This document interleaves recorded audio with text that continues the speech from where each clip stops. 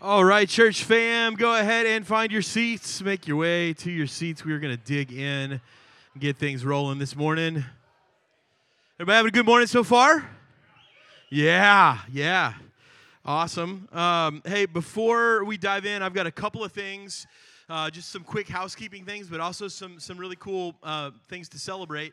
Last week, if you were here last week, right after service, as a church, we walked about a block down the road, or went about a block down the road, and served with one of our friends and partners, Lifeline Christian Mission. They do meal packing for food insecure countries, food insecure places, food insecure people groups, things like that. So we've got some pictures of that. We'll just kind of scroll through those. It was amazing. Again, kids, parents, young, old, all serving together. All in, we packed close to 4,000 meals in about an hour, which is great. You guys can definitely celebrate that. And those meals are going to one of Crossroads, another one of our mission partners, going to Crossroads Mission Field that is in Piedras Negras, Mexico, which is right on the border of Mexico and Texas, to support families there. So that's really awesome. Thank you all for showing up last week, staying a little extra, going to serve, having some fun, dancing. They play great music. They have a great soundtrack at Lifeline. So it was a lot of fun. The other thing that I want to plug and promote real quick is coming up in a couple of weeks. It's called Say Yes Sunday.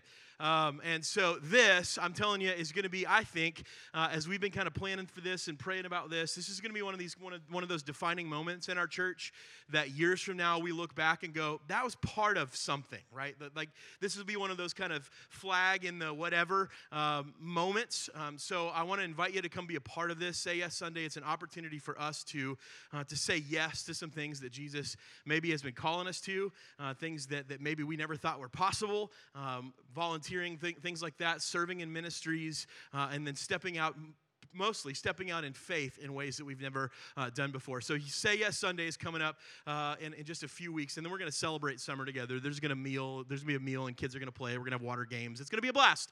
So make sure you're here on August 13th. Invite friends, invite family, bring people with you, bring neighbors and coworkers, because it's going to be an awesome Sunday. So let's do this. Let me pray for us, and then we're going to dive in. Jesus, we love you. And this morning, Jesus, we pray that your Spirit, we know the Holy Spirit is in the room. And the Holy Spirit is not like the bronze medal winner when it comes to power, authority, and presence. It is 100% God present in this room, present in our lives. And so, Holy Spirit, we ask you this morning just to move. Just like Grace prayed just a second ago, the Spirit today, you would do a new work in us. You would show us these parts of our lives that need to change. And Jesus, we give you praise, the fact that it's because of you that we can. That it's because of your cross, it's because of your life, your death, and your resurrection that change is possible. Without you, we would be lost. Without you, we would be sunk. Without you, whatever we're dealing with, whatever we're going through, whatever our plot is in life, it would just be what it is. But because of you, that phrase, it is what it is, doesn't really exist. Things can change. We can change. Life can change. And so, Jesus, today, we just give you praise, all the glory and honor for that. Open our ears, soften our hearts, open our eyes to the truth that you want to teach us today. And we love you. We love you desperately, and we desperately need you. So, Jesus, we pray all this in your name. Everybody said, Amen. All right, so from the beginning of this series, we've pointed out a pretty simple and obvious fact, right? And that's this, that Jesus' kingdom culture and our modern-day cancel culture are at odds with one another, right? They're not compatible. You can't take kind of modern-day cancel culture and everything that it stands for. That really doesn't fit. It doesn't work with Jesus' kingdom culture and what he stands for. They don't fit together. And one of the things we said, just to kind of point out some of the characteristics of these two different cultures, cancel culture looks to do a handful of things: disavow, discredit, disown, and detach. I mean, that's really what it's all about. It's about saying, I have no connection with this person. Like, I don't know this person. I'm disowning this person. This person, I'm stealing their credibility or eliminating their credibility. I'm disowning them, right? Like, I don't know them. I have no ownership in their life. I have no part of their life. And when we detach, we withdraw from people when they make mistakes, when they do things, when they make messes of their lives or maybe messes of other people's lives, when they say things, do things, act a certain way that's offensive to us or that hurts us or hurts somebody else, we say, we're done with you. That's cancel culture. But Jesus' kingdom culture looks to restore, redeem, rescue, and renovate. And you can see the difference. You can see the difference between Jesus' kingdom culture and cancel culture. Cancel culture would say there's such a thing as a lost cause. Cancel culture would say there's such a thing as too damaged or damaged goods. Cancel culture would say you can be too broken and too messy for us to want to deal with you, for us to want to have a relationship with you. Jesus' uncanceled kingdom culture would say there's no one too far gone. There's no one too broken. There's no one too messy. There is no such thing as a lost cause, and no one is too damaged or too broken that I can't get involved in their lives and bring life where there was once death, to bring connection, relationship, community where there was once solitude and isolation. That's kind of how Jesus' kingdom culture works. And the Bible tells us that when Jesus came preaching, right? At 30 years old, Jesus started his public ministry, right? And when he came preaching, the message that he would preach over and over and over again at the beginning of his ministry sounded like this: the kingdom is at hand, repent and believe, right? Which there's some churchy words in there, right? We'll unpack those here in just a minute. It means this. Let me just kind of unpack this, right? When Jesus says the kingdom is at hand, repent and believe, it means this: you don't have to live in, live by, or live under the operating system of cancel culture. You don't have to do that. You don't have to live in fear of that. You don't have to live hating someone else, right? Because somebody tells you you have to. I mean, that's kind of how cancel culture works. It's like, we canceled that person. You're not allowed to like them anymore. Right? You're not allowed to be friends with them. You're not allowed to have a relationship with them. You're not allowed to support them. Jesus says you don't have to live under that. You don't have to live under that operating system anymore. Jesus says there's a new kingdom that's at hand, which is a fancy way of saying it's here, now. And he says repent and believe. Repent is this kind of fancy word that means to change direction. Right? So when you repent, you turn away from something in order to turn towards something else, right? And when we believe, that means we have faith, right? Faith is confidence. It's who or what we put our confidence in, we trust, and we believe can best take care of us and provide for us in life. And Jesus says, listen, turn away from that old kingdom, repent, turn towards a new kingdom, and trust me. Have confidence in me, that I can take care of you, that I can provide for you with what you need. And Dallas Willard takes this kind of repent and believe saying, right, Jesus' core message, and he translates it like this. For us, when we read Jesus' message, this is how it reads. It's now possible to rethink, to repent, right? To rethink, to change direction. You don't have to think that way anymore. It's now possible to rethink every single aspect in your life in light of the fact that because of Jesus, we believe because of Jesus, he's the only way this works. Because of Jesus, the kingdom of the heavens is now open to all. All of those narratives that we tend to buy into that would say there's no hope for you. There's no way out from under your past mistakes. There's no way to get beyond the fear that someone might find you out. Those kinds of narratives. All of those get replaced by Jesus saying to us, would you like another chance? Would you like another shot at this? It's not over, right? You're not done. You're not canceled. You're not disqualified. You're not too broken. You're not too messy. You're not too far gone. Would you like a from now on chance at your marriage, at friendships, in the community that you live? Would you like a from now on? With your family. Jesus says, listen, would you like a from now on the peace and the goodness that Jesus desires for? Jesus says, do you want that? The abundant life that Jesus makes possible? Would you like a from now on? And I know there are a lot of us in the room that hear somebody like me say that, and you think, well, yeah, Brad, you like have to say that kind of stuff. Right? You're a pastor, you're a professional Christian, you get paid to talk about Jesus. You have to say all of the good, nice, warm, fuzzy things about Jesus. But I know that there are a lot of us in the room, myself included, that hear people say things like that. Would you like another chance? You're not too broken. You're not too messy. You're not too far gone. And we think, that sounds great, but it doesn't apply to me. Like, that's not for me. It might be for somebody else. It might be for the person sitting next to me or behind me. It might be for a handful of people in this room. That might be possible for them. But Brad, if you only knew what I did, if you only knew the truth of what's really happened to me, or if you found out about the choices that I've made and the wreckage and the damage that I caused in my life or in other people's lives, like, some people might be able to rethink their life in light of Jesus, but I can't. if that's you, or maybe there's just even kind of a whisper of that narrative in your mind, can I just say this? You're not alone in thinking that. And that's exactly what our enemy would want, right? Would want you to think, well, you're the only one in this room today. You're the only one in this church. You're the only one in your community, in your friend group, in your family that Jesus can't save. That's what he would want you to believe. Because when he gets you alone and he isolates you, that's when you're an easy target, right? He would have you believe that. You're not alone. You're not alone in thinking that. You're not alone in wrestling with that. I've felt that before. There have been times in my life when I thought, yeah, Jesus, you can fix this, but you can't fix me. And there have been people in the Bible that have felt that way. Like we read through Scripture and we find people in the Bible that feel that way. Like, yeah, Jesus, you can do all these amazing things. You can perform all these miracles and demonstrate all these signs of your power, the fact that you're God with skin on. You can do all that stuff for them, but not me. And you might be thinking, like, hold up, like, really, Brad? Like, people in the Bible, like, they thought that they were lost causes? Like, people in the Bible thought that they were damaged goods beyond repair? Like, really? Like, they're Bible people. Aren't they special? No! They're just like us. And they've had those same thoughts and those same feelings and believed those same lies and narratives. Not only did they believe that, they were told that.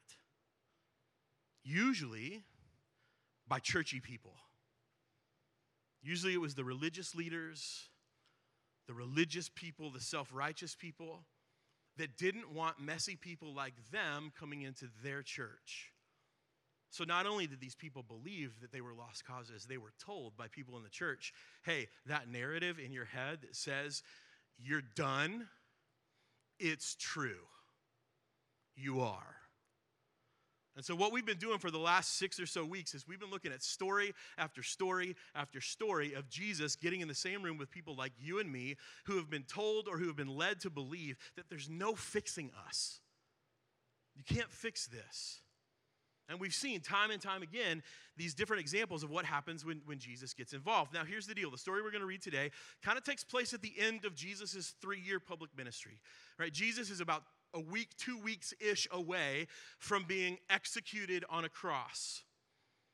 And over the course of Jesus' 3-year ministry, because he spent time with people that had been canceled by their culture in one way or another, the number one question that Jesus got asked by the religious leaders and the self-righteous people in his day was this: why do you hang out with, why do you care about, and why do you spend time with those people? Why do you care about people like that? Why do you give your time to people like that? Why are you willing to be seen with people like that?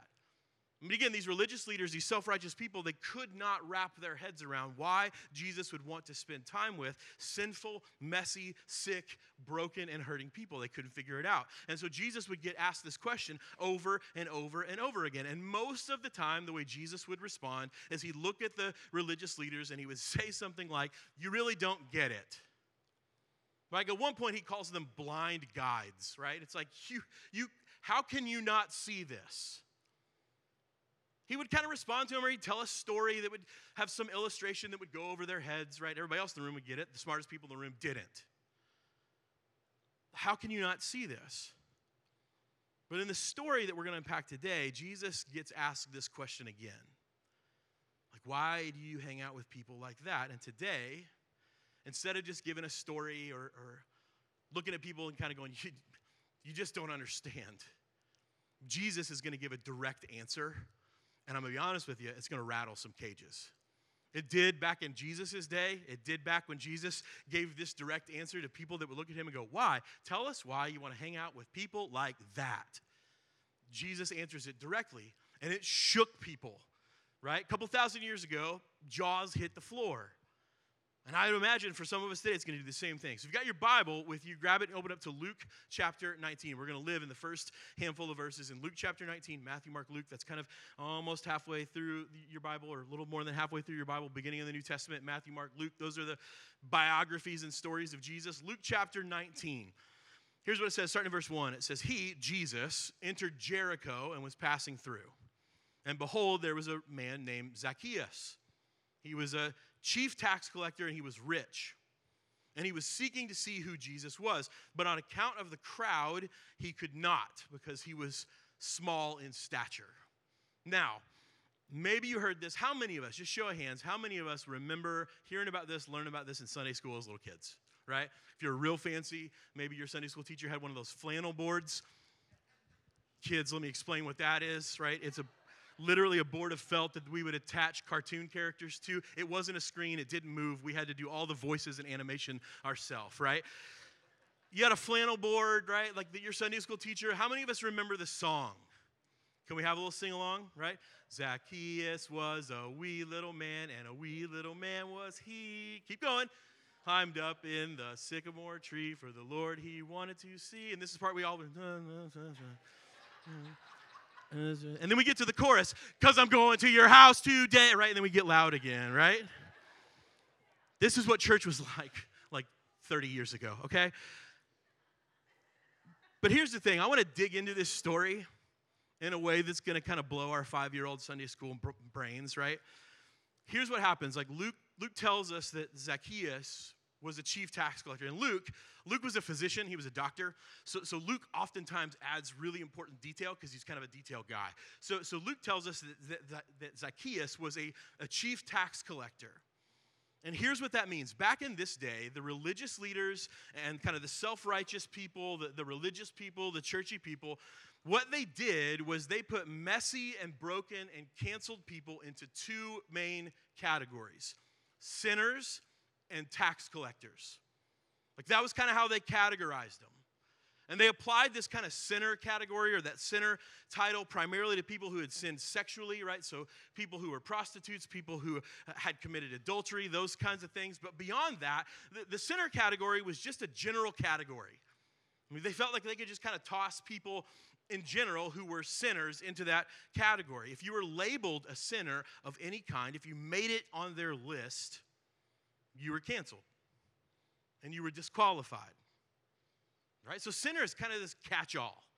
It's for anybody that sinned. It's for anybody that broke the religious law. But it's really just kind of a catch-all, right? Tax collectors had their own category. And here's why. In the eyes of the religious people, sinners were bad people, but tax collectors were on an entirely different level. So here's like a quick church history lesson, right? So back in this day, Rome had conquered like the majority of the known world, including the Middle East, including Israel, where all this is happening. And after they would conquer a country, what Rome would do is they would then occupy that country. They would conquer a country and they would say, this place is now ours. And just like today, right, in order for the Roman government to work, they collected taxes, right? They would tax people. They needed tax dollars to fuel their empire. And conquered countries that had been conquered by Rome were part of that empire. So they also had to pay taxes to Rome. And so it's like adding insult to injury. Like not only did this army come in and wipe you out and kill your people and hurt your people and destroy your land, now you got to pay them for it. You have to pony up your money to pay them. So it's kind of insult to injury. But here's the deal. To the Romans, a place like Israel would have been kind of seen as like the armpit of the world, right? It was far away from Rome. The closer to Rome you were, the better things were. And so it's far away from Rome. They didn't want to be there. Romans didn't want to spend their time in a place like Israel with people like that. And so instead of sending Roman officials to collect taxes, what they would do is they would hire people from Israel to collect taxes from their own people. And the deal that they made with them was this. Like, listen, tax collector, here's the deal. Rome, we just want our cut. Like, we want our 10%. Like, give us our cut of the tax dollars, but you can collect as much as you want from all these people, and you can keep it. So long as we get what we need, you can keep whatever you want. And to top it off, if you agree to this, we'll give you some of our Roman soldiers to protect you and also to be your enforcers to make sure people pay up. I mean, this was crazy. Being a tax collector back in this day was the ultimate betrayal of your own people. Tax collectors got rich by overtaxing their own people and driving poor and oppressed people even further into poverty. Now, I tried to think of something that would kind of compare, right, modern day. And there are lots of examples, right? When you think about somebody that's turned their back on their people. But I remembered a mission trip we led some students on probably 15 years ago to the Czech Republic. And we visited Auschwitz and Birkenau, right? The concentration camps in Poland. And one of the things is we were visiting Birkenau, which is this big field, right? There's train tracks they would bring and they would drop people off. You take a tour, right, back to the furnace where they would burn people. They would throw people into the furnace. And I remember the tour guide telling us that part of the cruelty and part of the evil of the Nazis is that they would offer Jewish people better food, better living conditions, a nice bed, those kinds of things, if they were the ones that worked the furnace. That kind of thing. So you can sleep in a nice bed. You don't have to live in filth. You have a bathroom, right? You got a roof over your head. We'll feed you, but you have to be the one to throw your own people into the fire. It's kind of like that. That level of cruelty, that level of evil. And so you think about somebody that would say yes to that kind of an offer. And the tour guide told us that there would be Jews, there would be people that would take the Nazis up on that offer, and eventually they would go crazy because the guilt and shame would destroy them. And they knew that. They didn't care. It's like, we'll just find another one. That's kind of what it's like, to turn your back on your own people, to destroy your own people, and help a government and help an army and a military that's already trying to destroy you and doesn't care about you. And it doesn't stop there, right? See, Luke tells us that Zacchaeus was a chief tax collector, which meant two things. One, he's been at this for a while. Like, he's been doing this for a long time. He's worked his way up the tax collector ladder. And two, being a chief tax collector meant that you had other tax collectors working under you and reporting to you. And not only do you get a keep of what you want to take, but you also get a cut of their take. So Zacchaeus is like the Vito Corleone of the New Testament, right? He's like the Godfather. And here's what we know: Zacchaeus was simultaneously rich and hated beyond all imagination. And when we read this story and we know some of these details, I don't know about you, but for me, kind of the first place I go in my brain is this: well, he should be hated. Like, he betrayed his own people. He got rich off of their pain. He cheated, he stole, he profited off of their possession. See, I think we hear about injustice like this, whether it's in the Bible or whether it's just in our lives in general in the world. We hear about someone cheated, someone lied, someone stole, someone abused their authority, someone abused their power, someone used their power to take advantage of people. And we think, yeah, we should hate them. We should hate people like that. But here's the deal, church. When all we see is the sin instead of the someone, people end up becoming punching bags. When we can no longer see the person and instead all we see is the sin, people, they stop becoming people. And instead they become punching bags, targets, things for us to take out our anger, our hate, ways we can focus our anger, our hate, focus it on them. Why? It's not a person, that's a punching bag. I listened to my friend Jim Bergen preach through a story like this a while back, and I remember him asking a question in his church that I never thought to ask myself when it came to someone like Zacchaeus, someone who on the surface just seems so worthy of hate. Jim asked this question. He says, what do you think happened in Zacchaeus' life that caused him to turn his back on everything and everyone that meant something to him and meant something to his life? Here's the deal. Cancel culture doesn't slow down enough to ask these kinds of questions. Because in our mind, punching bags don't have stories. Like, punching bags are just there to get beat up. I don't care what your story is, punching bag. I'm just here to hit you again and again and again and again. But let's make this a little more personal. You're like, I wish you wouldn't. I'm going to, right?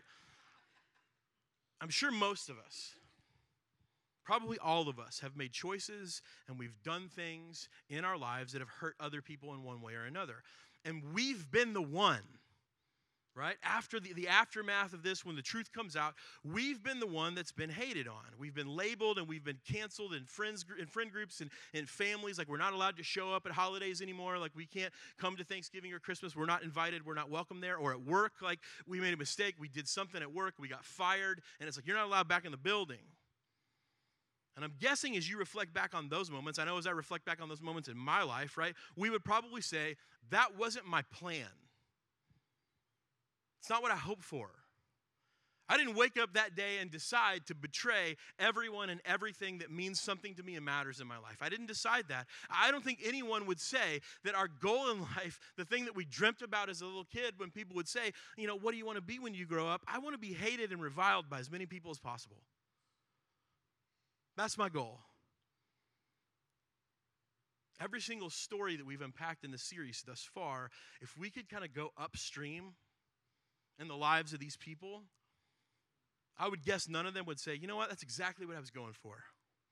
I was really hoping one day I'd be treated like an object and used for sexual gratification for other people.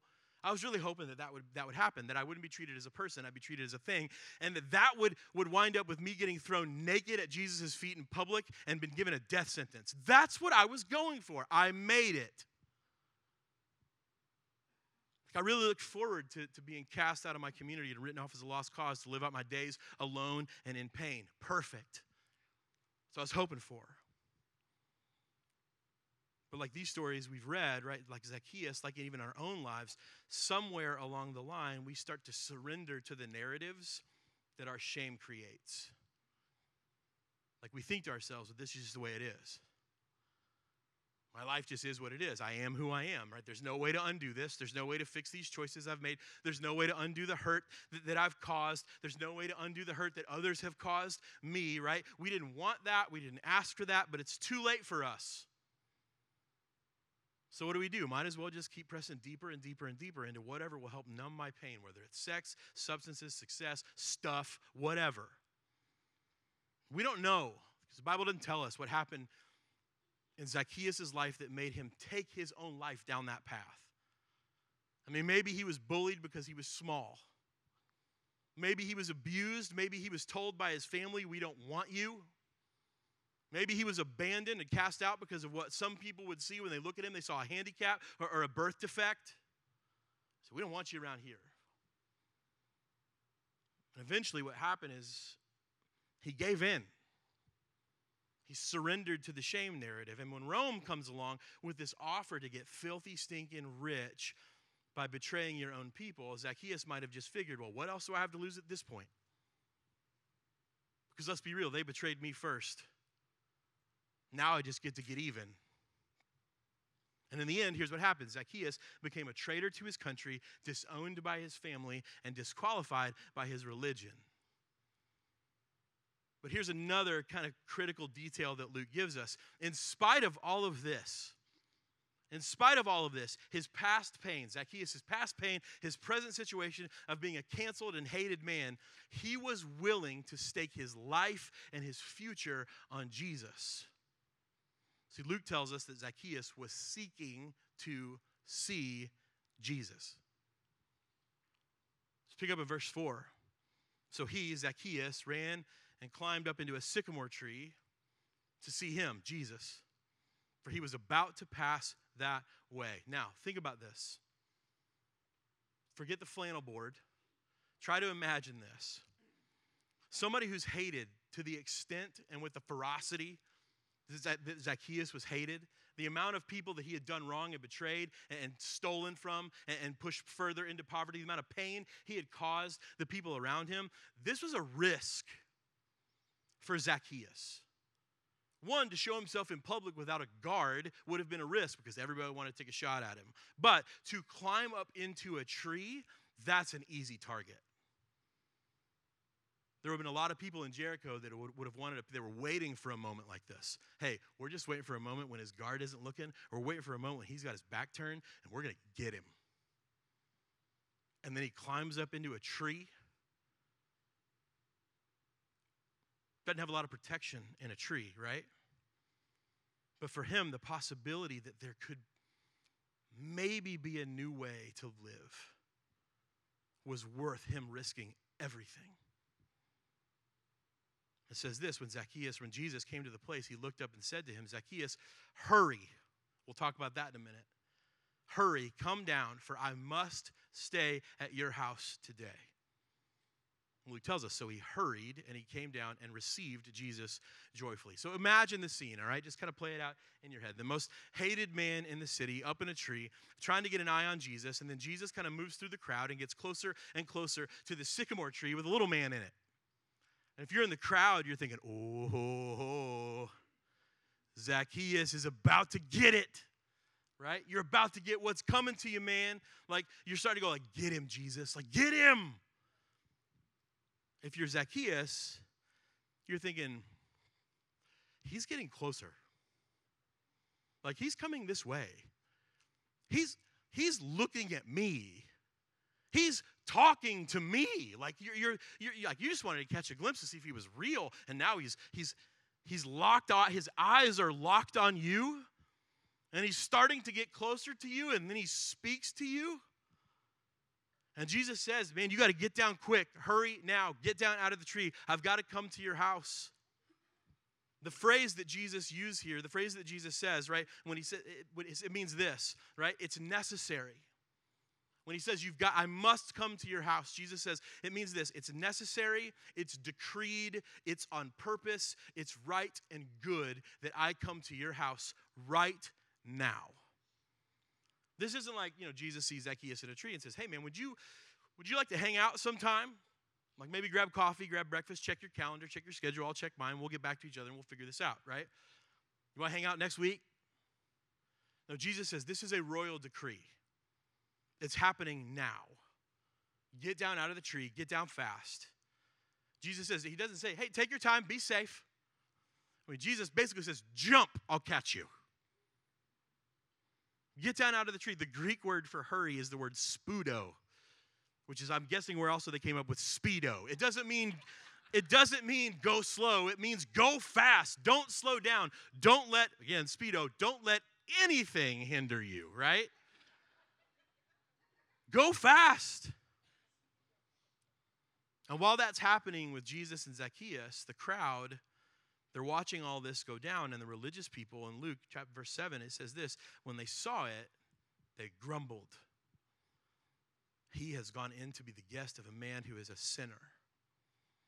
Why is Jesus talking to somebody like him? Why is Jesus going into his house? And I think in this moment, it's easy to throw shade on the religious leaders, but have you ever thought something like that? No. Really? Maybe you've known somebody that's had this encounter with Jesus, and you start to see things in their life change, and your first thought isn't, wow, that's amazing, thank God for that. Your first thought is this, yeah, that probably won't last. And here we go again. Check back on them in a few weeks, right? In a few months, they'll just be right back where they started. I've seen this before, never changes. Someone has this encounter with Jesus, and your response is doubt. Your response is to question the validity. Your response is to go, nah, I don't think so. Or maybe when you hear about somebody having an encounter with Jesus, your first thought is, oh, I bet Jesus let him have it. I bet Jesus just lined it all out for him and kicked their butts, right? I mean, I know I'm not perfect, but like I'm not as bad as them. Like if Jesus showed up to my house, I know he'd have a few things to talk to me about. I can't imagine what he said to them. I wouldn't want to be in the room, right, to see how that went down because I'm sure it was awful. I bet Jesus let him have it. We don't know anything about the conversation that Jesus and Zacchaeus had. But I think we can say pretty confidently that Jesus didn't beat him up. Jesus didn't let him have it, because when have you seen Jesus do that? When have you seen Jesus do that to someone like Zacchaeus? If anything, the people that Jesus let have it were the religious people, were the church people. But here's what we do know. We do know something happened, because we check out verse 8. It says this, Zacchaeus stood and he said to the Lord, he said, behold, Lord, that like half of my goods I'm going to give to the poor. Half of my stuff, half of everything I own, I'm giving away to the poor. And if I've defrauded anyone of anything, I will repay it fourfold, 4 times the amount. Now, we look at this and go, oh, good job, Zacchaeus, right? But here, I want to point out something. Like many of us and like people in our lives, Zacchaeus is still a work in progress, right? There's still some things that he needs to work on when it comes to like the responsibility and ownership side of things. He's like, listen, hey, I'll give half of my stuff to the poor. He should have said, I'll give half of my stuff to the people I made poor. And he says, if I've defrauded anyone, and can I picture Jesus going, if? Like, you did. Oh, okay, right? I'll pay it back fourfold. But I think you and I can identify with him. Even though he's a work in progress, like he's still figuring this thing out. You and I know that there are parts of our lives where something needs to change. And maybe up until today, you didn't know where to start. You got in some deep mess, right? We got some deep mess in our lives, and all we know is to keep doing what we're doing. And maybe you've heard about Jesus, and you've heard of what Jesus can do and what he can do with people like us, right? And you think, maybe if I can just kind of check Jesus out from a safe distance, right? If I can check Jesus out from like arm's length, then I can figure out what all he's about. And before you know it, because Jesus doesn't do safe distance, right? He's sitting face to face with you, and he's saying, I can show you a way back. Do you want that? Check out what he says in verse 9 and 10. Jesus said to him, today, salvation, which is the word deliverance or preservation or safety. In other words, a way back has come to this house. Because you see, he, Zacchaeus, is also a son of Abraham, meaning this, you're in my family. He said to everyone, this one's mine. And then Jesus says some famous words. The Son of Man came to seek and save the lost, right? The word seek means to aim at. To strive after or to crave. Like Jesus said, listen, I came to aim my entire life after people who are lost.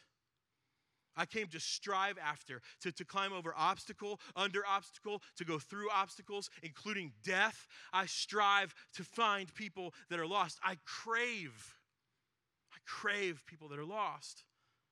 To save them, to rescue them. Literally, it's the Greek word sozo that means to rescue from the brink of danger and destruction. I came to save the lost. And we think of lost, I think a lot of times we think of lost, we think of confused. Like you're lost, you don't know your directions, right? You made a wrong turn somewhere, you're lost, you don't know where you are. The term lost is the same type of term that we would say like when a ship sinks, the ship was lost. Or when someone dies. They lost their life. He said, that's who I came for. Those who have been declared dead, ruined, and destroyed. Now, here's what's going to blow our 5-year-old brains.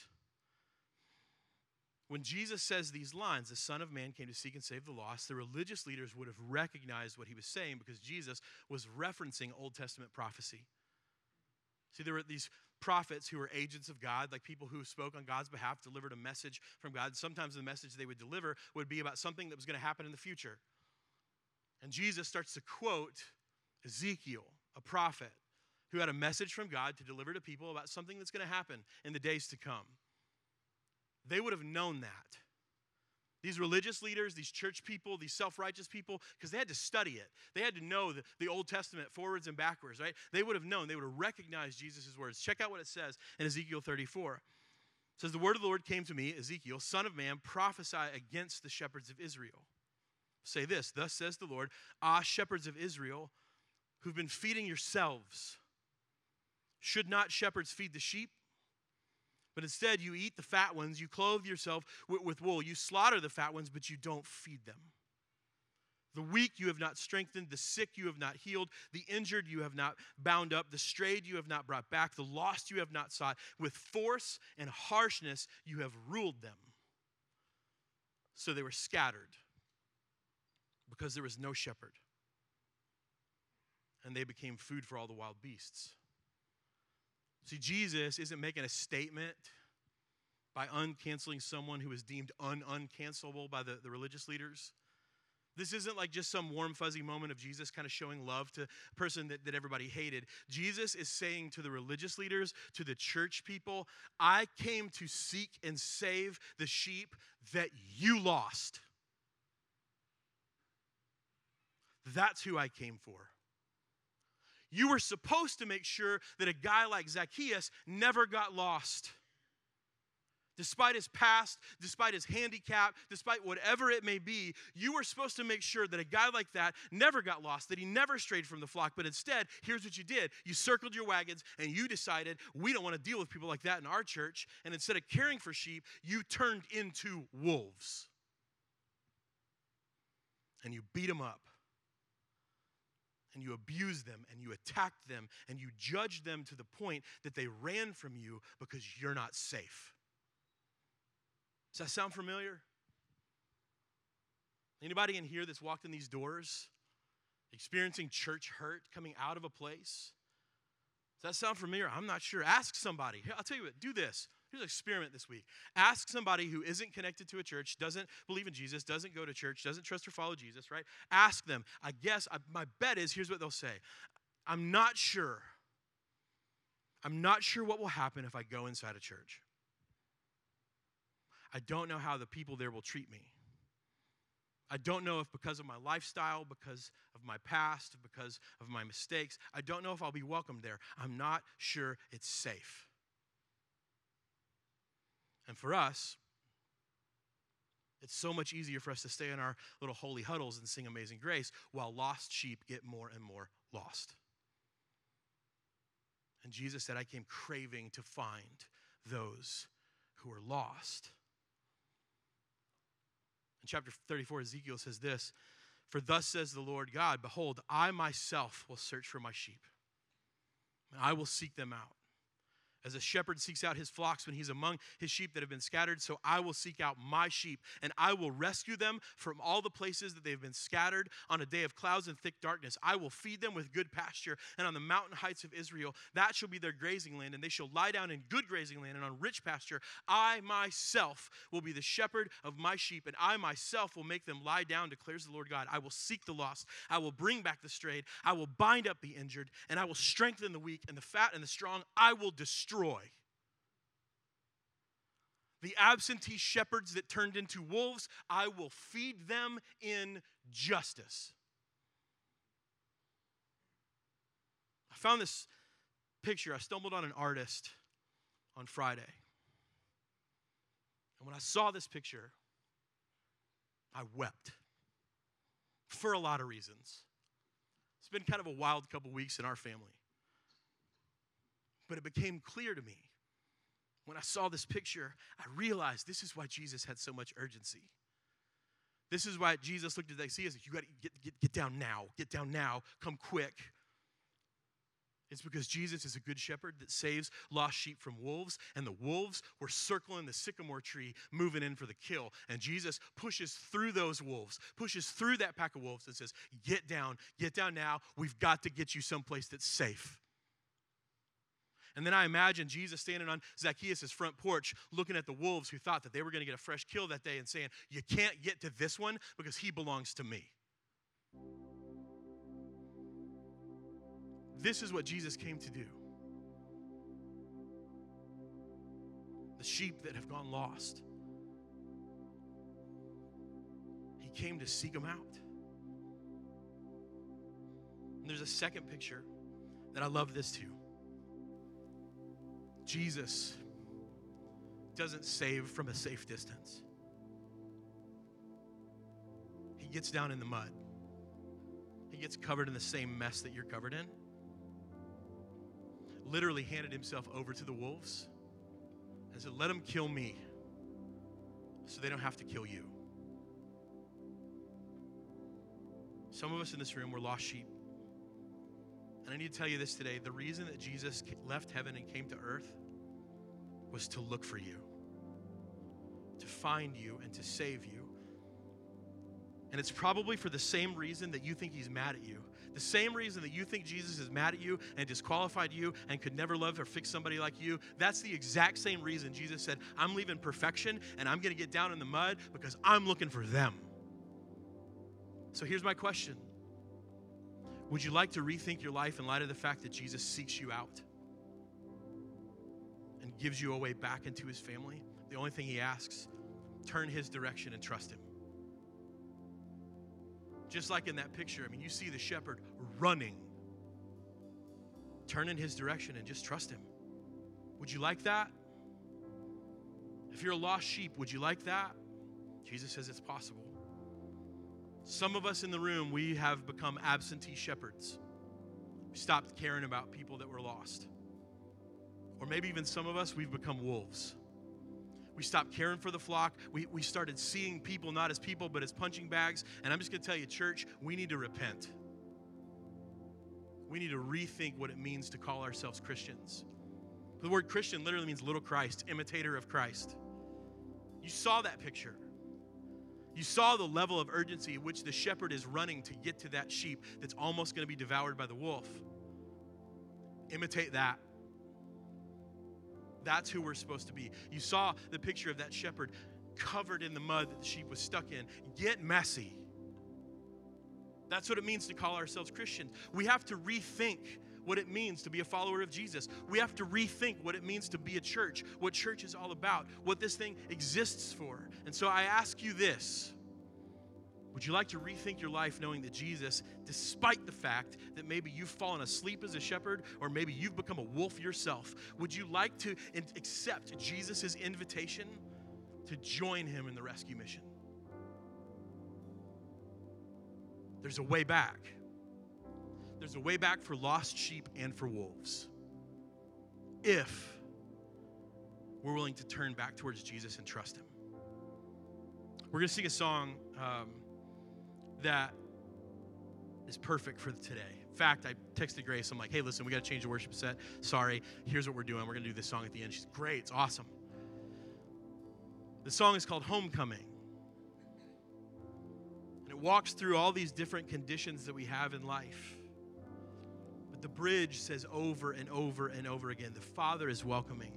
This is our homecoming. So as we worship, I would invite you to come home. If you're a lost sheep, come home. If you're an absentee shepherd or a wolf, come home. The Father is welcoming. You can come home. There is a way back. And it's only possible through Jesus. I'm going to pray for us. We're going to worship. Today, you want to accept Christ. If you want to say yes to Jesus, I'd love to meet you down front. If you need prayer, I'd love to pray for you. If you want to join this church of people who are willing to rethink what it means to be Christians, what it means to be a church, we'd love to have you join us. We're all on a journey. We're trying to figure it out as best we can. But pray for us and we're going to sing. Jesus, you're good. We love you. And this morning, we pray in your name, Lord, that we would see the lost return, because that's not something that we can do. We don't have the ability, nor do we have what it takes to save people that are lost, but you do. And what we can do is get them in the same room with a good shepherd. That's our job. That's what you hold us accountable for. Are you willing to get them in the same room with me? If so, I'll take it from there. Jesus, I pray today that we would rethink, some of us who feel like we are lost causes, we are lost sheep, we are lost, we are sunk, that we would know that there's a second chance, that we can come home. You're welcoming. This is our homecoming. Father, for those of us who have turned our eye away from the flock, or even for those of us who have become wolves, we turn back to you and trust you. You're welcoming, and this is our homecoming. Jesus, we love you. We pray all this in your name. Amen. Let's stand and sing.